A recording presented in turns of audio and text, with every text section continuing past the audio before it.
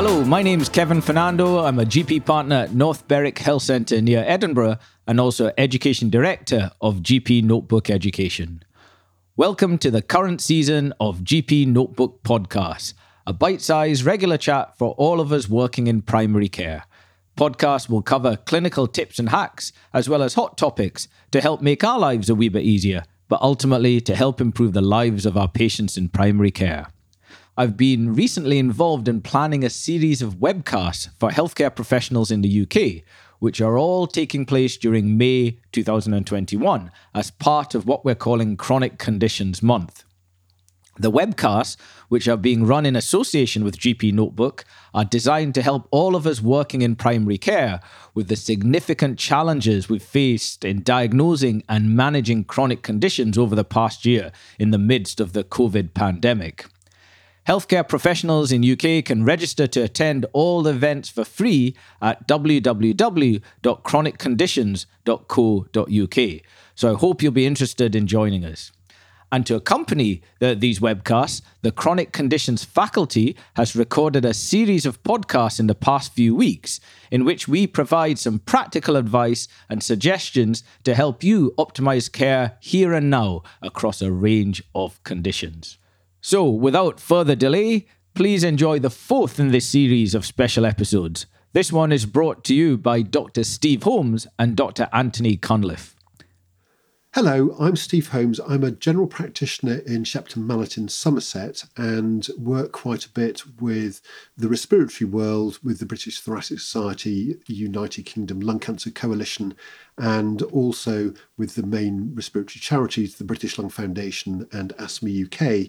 And it's a great pleasure to be joined today by Anthony Cunliffe. I probably will hand over in a second just to ask Anthony to introduce himself.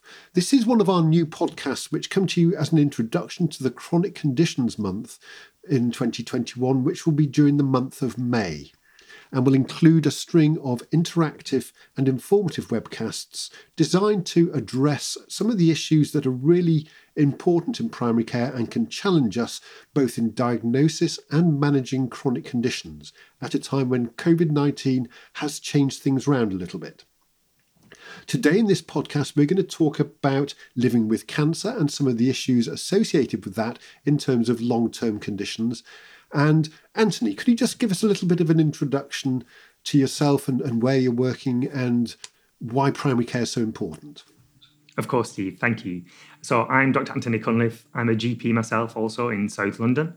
I'm the Joint Clinical Director of the South East London Cancer Alliance, and I work with Macmillan Cancer Support. I'm the National Lead GP Advisor with Macmillan Cancer Support. And it's really exciting today to be here to talk about essentially cancer as a long-term condition and the importance of our role in primary care as primary care teams in how we can support people living with cancer. We've seen a significant change in the cancer landscape over the last 5-10 years, with lots more people now being diagnosed with cancer, which is daunting, of course, but fortunately, there's also been a significant improvement in the people being diagnosed earlier and the treatments people receive. So we're seeing people live a lot longer with cancer, with the average survival after diagnosis now being over 10 years. So over 50% living 10 years or longer after a cancer diagnosis, which of course means that we as primary care physicians and primary care teams have a lot more people on our lists who have been living for a significant amount of time after a cancer diagnosis. And I suspect as general practitioners, we're starting to see that sort of theme coming through now when we observe our patients coming through. And that sort of information is hidden in the background on the computer. It doesn't always stand out every time. And that might be something for people listening in to just reflect on. How do I make sure that I have an alert that can remind me of a patient who might have had a cancer some years ago? Because that can always be relevant when they represent. Absolutely, Steve. I think that's very important. And some of the work we do at Macmillan with primary care is trying to ensure that coding around cancer and specifically around treatments for cancer is accurate within our systems in primary care because, as you say, we have so much information on our systems and it's hard for it all to be prominent. but understanding whether somebody's had a cancer diagnosis and when that was, and very importantly, what treatment they had, and potentially if it was radiotherapy, what part of their body that treatment affected, is going to be really important as people present with symptoms and signs that potentially could have been caused by the previous cancer treatment or as a result of their previous cancer diagnosis. But unless it's obvious to us when we're looking at our screens, we're not going to think about that. So a really good alert. And you mentioned Macmillan a couple of times, and I think we've got very familiar with the term Macmillan Nurse, the Macmillan charity, but I'm not sure how many of us actually know exactly what Macmillan is. Could you just give us an outline about the charity? Absolutely. And, I think there are some misunderstandings about our organisational priorities at Macmillan Cancer Support. But essentially, it's right there in the title. We're called Macmillan Cancer Support because we are a cancer support charity. So, and I could talk all day about the different things we do because we're a large organisation and we have lots of different work streams that we focus on. But essentially, we are there for people, everyone who is affected by cancer, and particularly people living with cancer, right from that point of diagnosis through their cancer journey. So to help them with all the stresses or confusion that might happen around that time of diagnosis, to support them through as they go through acute treatment, to be there for them when they're recovering from treatment. And then beyond that, which obviously is different for everyone because everyone's experience of cancer is unique. So some people will recover well from cancer. Some people may recover from the cancer itself, but then be, left living with some of the long-term consequences of the cancer or the treatment they receive for its cancer. Some people, of course, have lived for a long time with cancer and undergo multiple courses of treatment for that cancer. And we often refer to that as treatable but not curable cancer.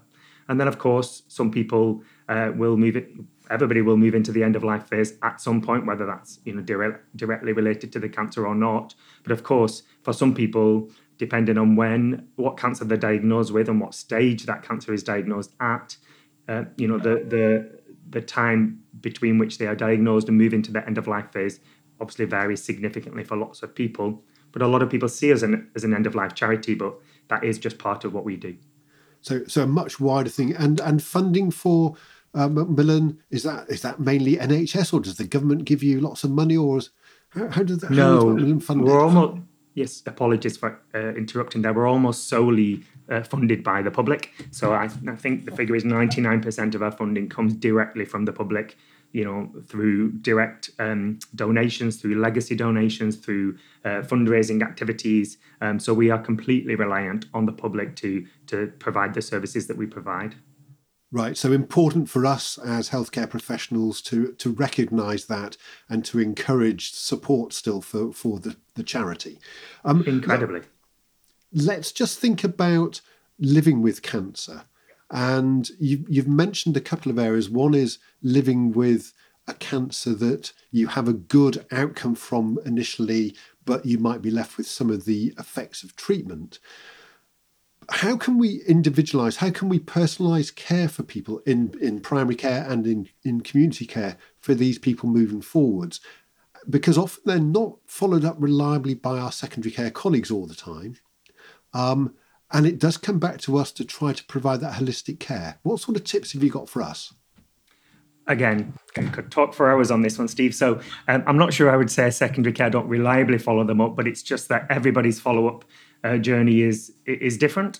And as part of the NHS long-term plan, we are seeing more and more people undergoing what we call stratified follow-up. So some people will remain under regular follow-up with secondary care for various reasons, whether that's because of the diagnosis or the treatment they've received, or because of their ability to self-manage. But many more people are now being stratified to not regular follow-up. So they may have their regular tests in secondary care, but they will be empowered to self-manage. And then a lot of that responsibility is handed over to primary and community care. And I think, we have all the skills in our primary care teams with GPs, nurses, social prescribers, and all our support staff to support people to deliver truly personalised care to people. So give them the opportunity to have good quality conversations so they can identify their needs and then either help meet those needs directly or signpost them to another individual or another service that can help them meet those needs. And then for some people, that may be a one-off, but some people may need that as a recurrent cycle as they represent with other consequences or changing needs. And just thinking through, and what I'm thinking about is the person who is coming to see one of us who's just been given a diagnosis of cancer. That can have a major impact on their life and their family's lives and their friends around them. And often that is done very well by our specialist colleagues when it's made. Sometimes it's us who's making that. Have you got any tips from the work that you're doing that might help us to feel more comfortable talking about these sort of issues, and also providing our patients with the sort of information that's important to them, relevant, and helps them to move forwards? Yes. So we do hope most people have a good experience of receiving a cancer diagnosis in secondary care. But, for a lot of people, the primary care physician or teams will know them very well and they'll have a good experience with them. So just being given that opportunity to have that discussion with your primary care physician is important. And going forward from April, we're seeing a change in the QOF Cancer Care Review to introduce an essential element around that time of diagnosis, so within 3 months, but as close to the time of diagnosis as possible, for primary care to reach out, offer that discussion, that good quality conversation, and signpost to what support is available. Now, that may be locally, but Macmillan Cancer Support have direct services that anybody can access across the UK.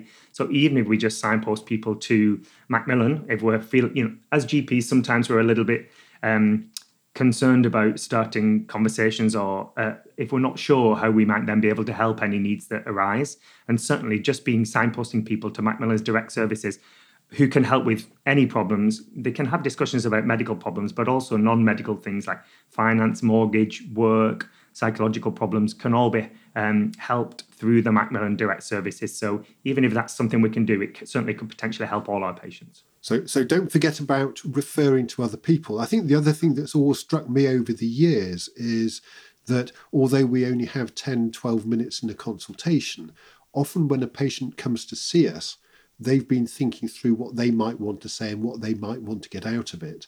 And they will often gain an awful lot from a 10, 12-minute conversation from someone they, as you mentioned, that they know well.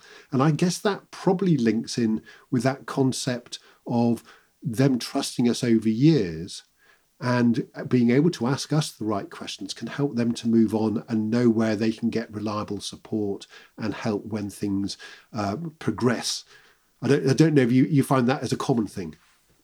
I mean, absolutely. And to me, that's why we in primary care are the ideal people to deliver truly personalised care, because we will often know many things about a patient or about their family or about the living situation that people in secondary care may not know. And perhaps there's nothing that can really replace that relationship. We can use templates to guide us through a good review, or we can send out letters in advance, which is really good practice, or really ask a patient to prepare for an appointment, especially a specific cancer care review. But often it's that good relationship, that ability to be, to speak freely with a medical professional that can help a patient have that really good quality conversation where the needs can be identified. Excellent. Thank you very much. And I if I move us on to thinking about people whose cancer might be giving more problems and progressing, we often have to start to think about other forms of discussion in primary care. And I think a lot of us do feel quite difficult and uncomfortable when we get into those sort of discussions. Again, getting extra support in is very helpful. But have you got any tips on how we can approach that sort of scenario? Yes. Well, I think I see communication skills as exactly what it says on the tin. It's a skill.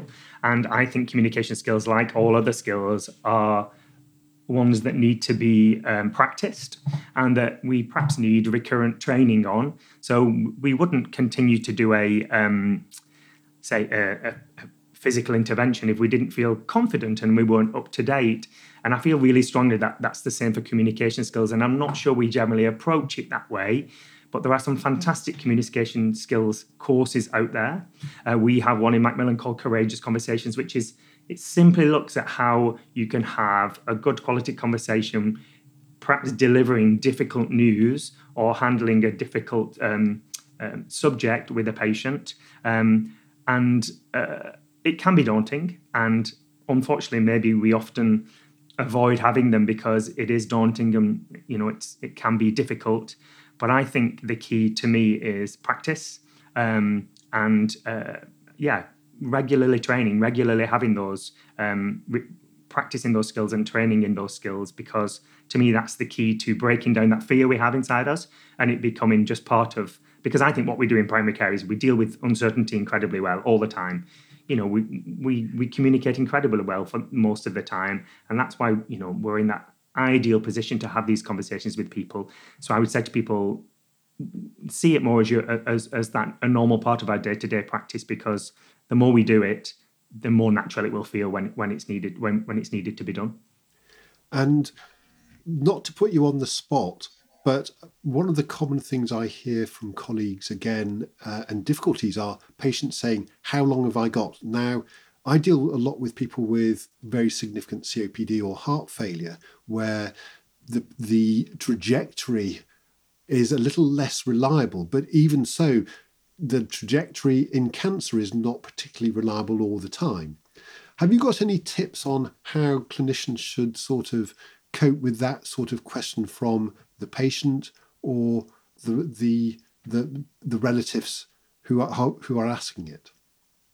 It's a really difficult one, that, isn't it, Steve? As you say, prognosis is incredibly difficult. Sometimes we'll be given a steer by our secondary care colleagues, or perhaps end of life colleagues if they're involved, regarding prognosis. But it can be difficult, and we know that patients prove us wrong all the time when we talk about prognosis. I guess the important thing with this and with all advanced care planning discussions is to start with what matters to the patient, what is important to the patient, and because that's the crux. It's trying to get a patient to identify what's important to them, what matters to them, either to do at that time, to address at that time, hopes they might have, fears they might have. And I think if you always go back to, what matters to the patient and getting the patient to really focus on what matters to them, it will make all those conversations much easier.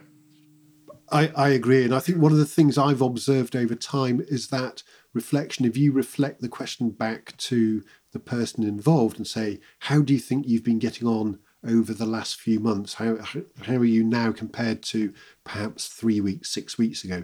They often give you a very clear idea why they're asking that question and what they think is happening to them. So I think that's a very useful way of being able to understand both their thoughts and also how they feel it's going as a useful way forwards. But I agree. I think it's always challenging in that sort of situation. Hopefully we get more used to it as time goes on. Can I ask a little bit about prevalences and things? Because certainly in the area that I know a little bit more about, lung cancer, we've been trying to do quite a lot to improve the early diagnosis, and we've been doing quite a lot to improve the early accurate treatment of people with lung cancer to improve outcomes. And I know there's a lot of other cancers where probably we're trying to do the same. How are we comparing with Europe? How are we doing in terms of improving the quality of both early diagnosis and longer term treatments? Well, as regards early diagnosis, obviously it's very topical at the moment because we were making significant progress. Over the last 10, 15 years, there's been a lot of work to try and drive earlier diagnosis of cancer, because we were aware that some of our poor outcomes compared to the rest of Europe were because people were getting diagnosed at a later stage. So there's been a lot of focus on how we can get people diagnosed earlier. One thing being the introduction of the urgent suspected cancer referral pathway, obviously many years ago now. And we were making significant headway. As you mentioned, lung is a difficult cancer to diagnose early, and it's certainly one of the tumours that is more challenging to really shift that. Most people being diagnosed at a late stage to an early stage. Now, I guess the reason it's so topical at the moment is because of the COVID pandemic, and unfortunately, we saw certainly at the beginning of the pandemic a significant drop-off in the number of urgent suspected cancer referrals that were coming through. It did recover, and it's recovered for most tumours, but we are still seeing a couple of tumour pathways, lung being one of the most significantly hit ones, that are still lingering around 60% of pre-pandemic levels of urgent suspected cancer referrals. And so some of that work that's been going on over the last few years, it has been knocked back a little bit, and we're going to have to refocus and think about how we can capitalise on all that work's done and what also we might need to do differently, particularly with lung, because certainly over the last year we've all been faced with that challenge of a pandemic that presents with similar symptoms to what lung cancer might present with. And for primary care to really distinguish between the two has been a real challenge that nobody can underestimate, and a challenge that isn't, imminently going to go away.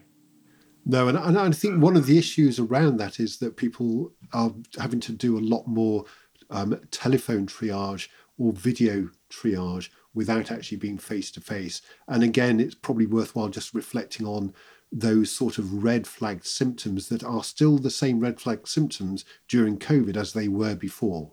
And absolutely. If somebody's been coughing for 3 weeks, let's get them a chest x-ray, irrelevant of whether, we think they may have had COVID or not. Virtual consultations are certainly going to have hit some pathways, particularly like the lung pathway, perhaps the pathways to urological cancers.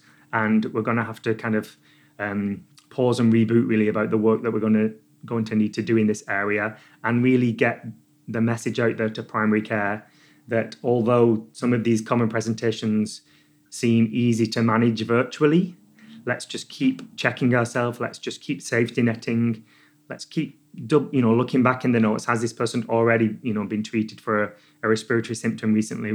Do lots more chest X-rays, I think, would be one really clear message. Because and don't hesitate to refer. That would be another message.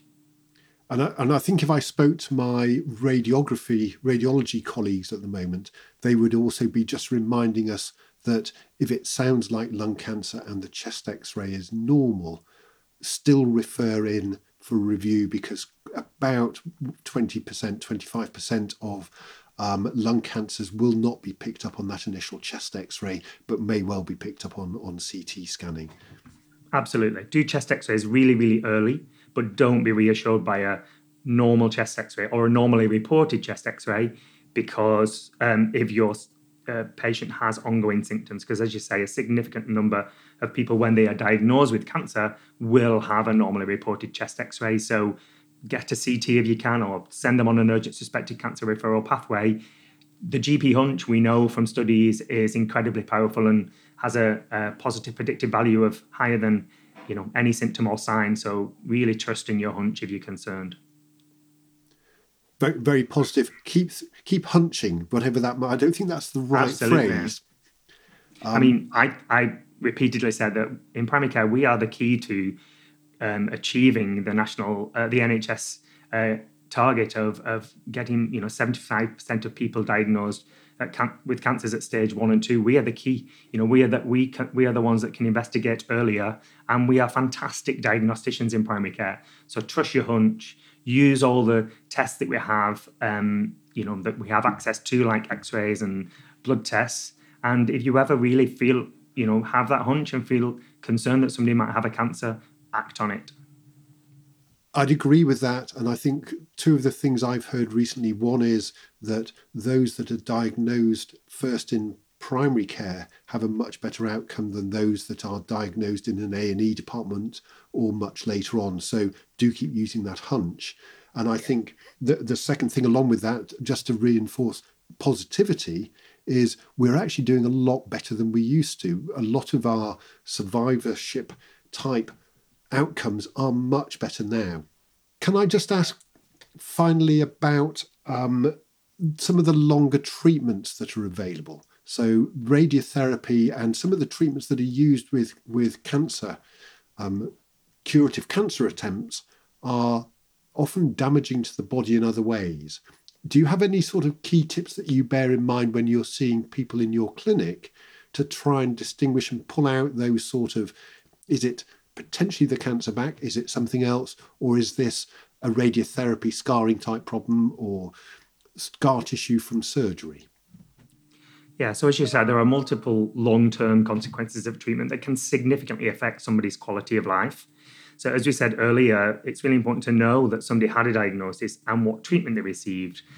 So if somebody's received surgery or radiotherapy to the abdomen or pelvis at all, we need to be, acutely aware that they may present with bowel or bowel problems, urinary problems, problems with sexual function at a later date. And we might manage them differently because they may be related to a previous cancer treatment. So it's really important for us to be aware. And I think my message for primary care is always, we don't need to know in detail how to manage a lot of these problems. It's about awareness. So being aware of some of the high-level problems, something people can receive from the different cancer treatments, understanding what we can manage in primary care, because a lot of the time, if it's for, sexual function problems after treatment for prostate cancer or some peripheral neuropathies after chemotherapy, often we'll manage them as we would manage, those conditions, whatever the cause was. But there are some situations, particularly maybe around urinary problems or bowel dysfunction after radiotherapy and surgery, that we might, at a much earlier stage, want to get specialist support on. And Macmillan Cancer Support with the RCGP produced a really great toolkit. It's called the Consequences of Cancer Toolkit. Very easy to find via Google. And there are some really great one-pagers on there for GPs, because that's all we need to know. We don't need to know, we don't need to be experts in this area. We just need to be aware, know what we can do. And sometimes that will be simple things like getting people a radar key or a just-in-case card if they have bowel urgency. It might be the best thing you can do for a patient to do something as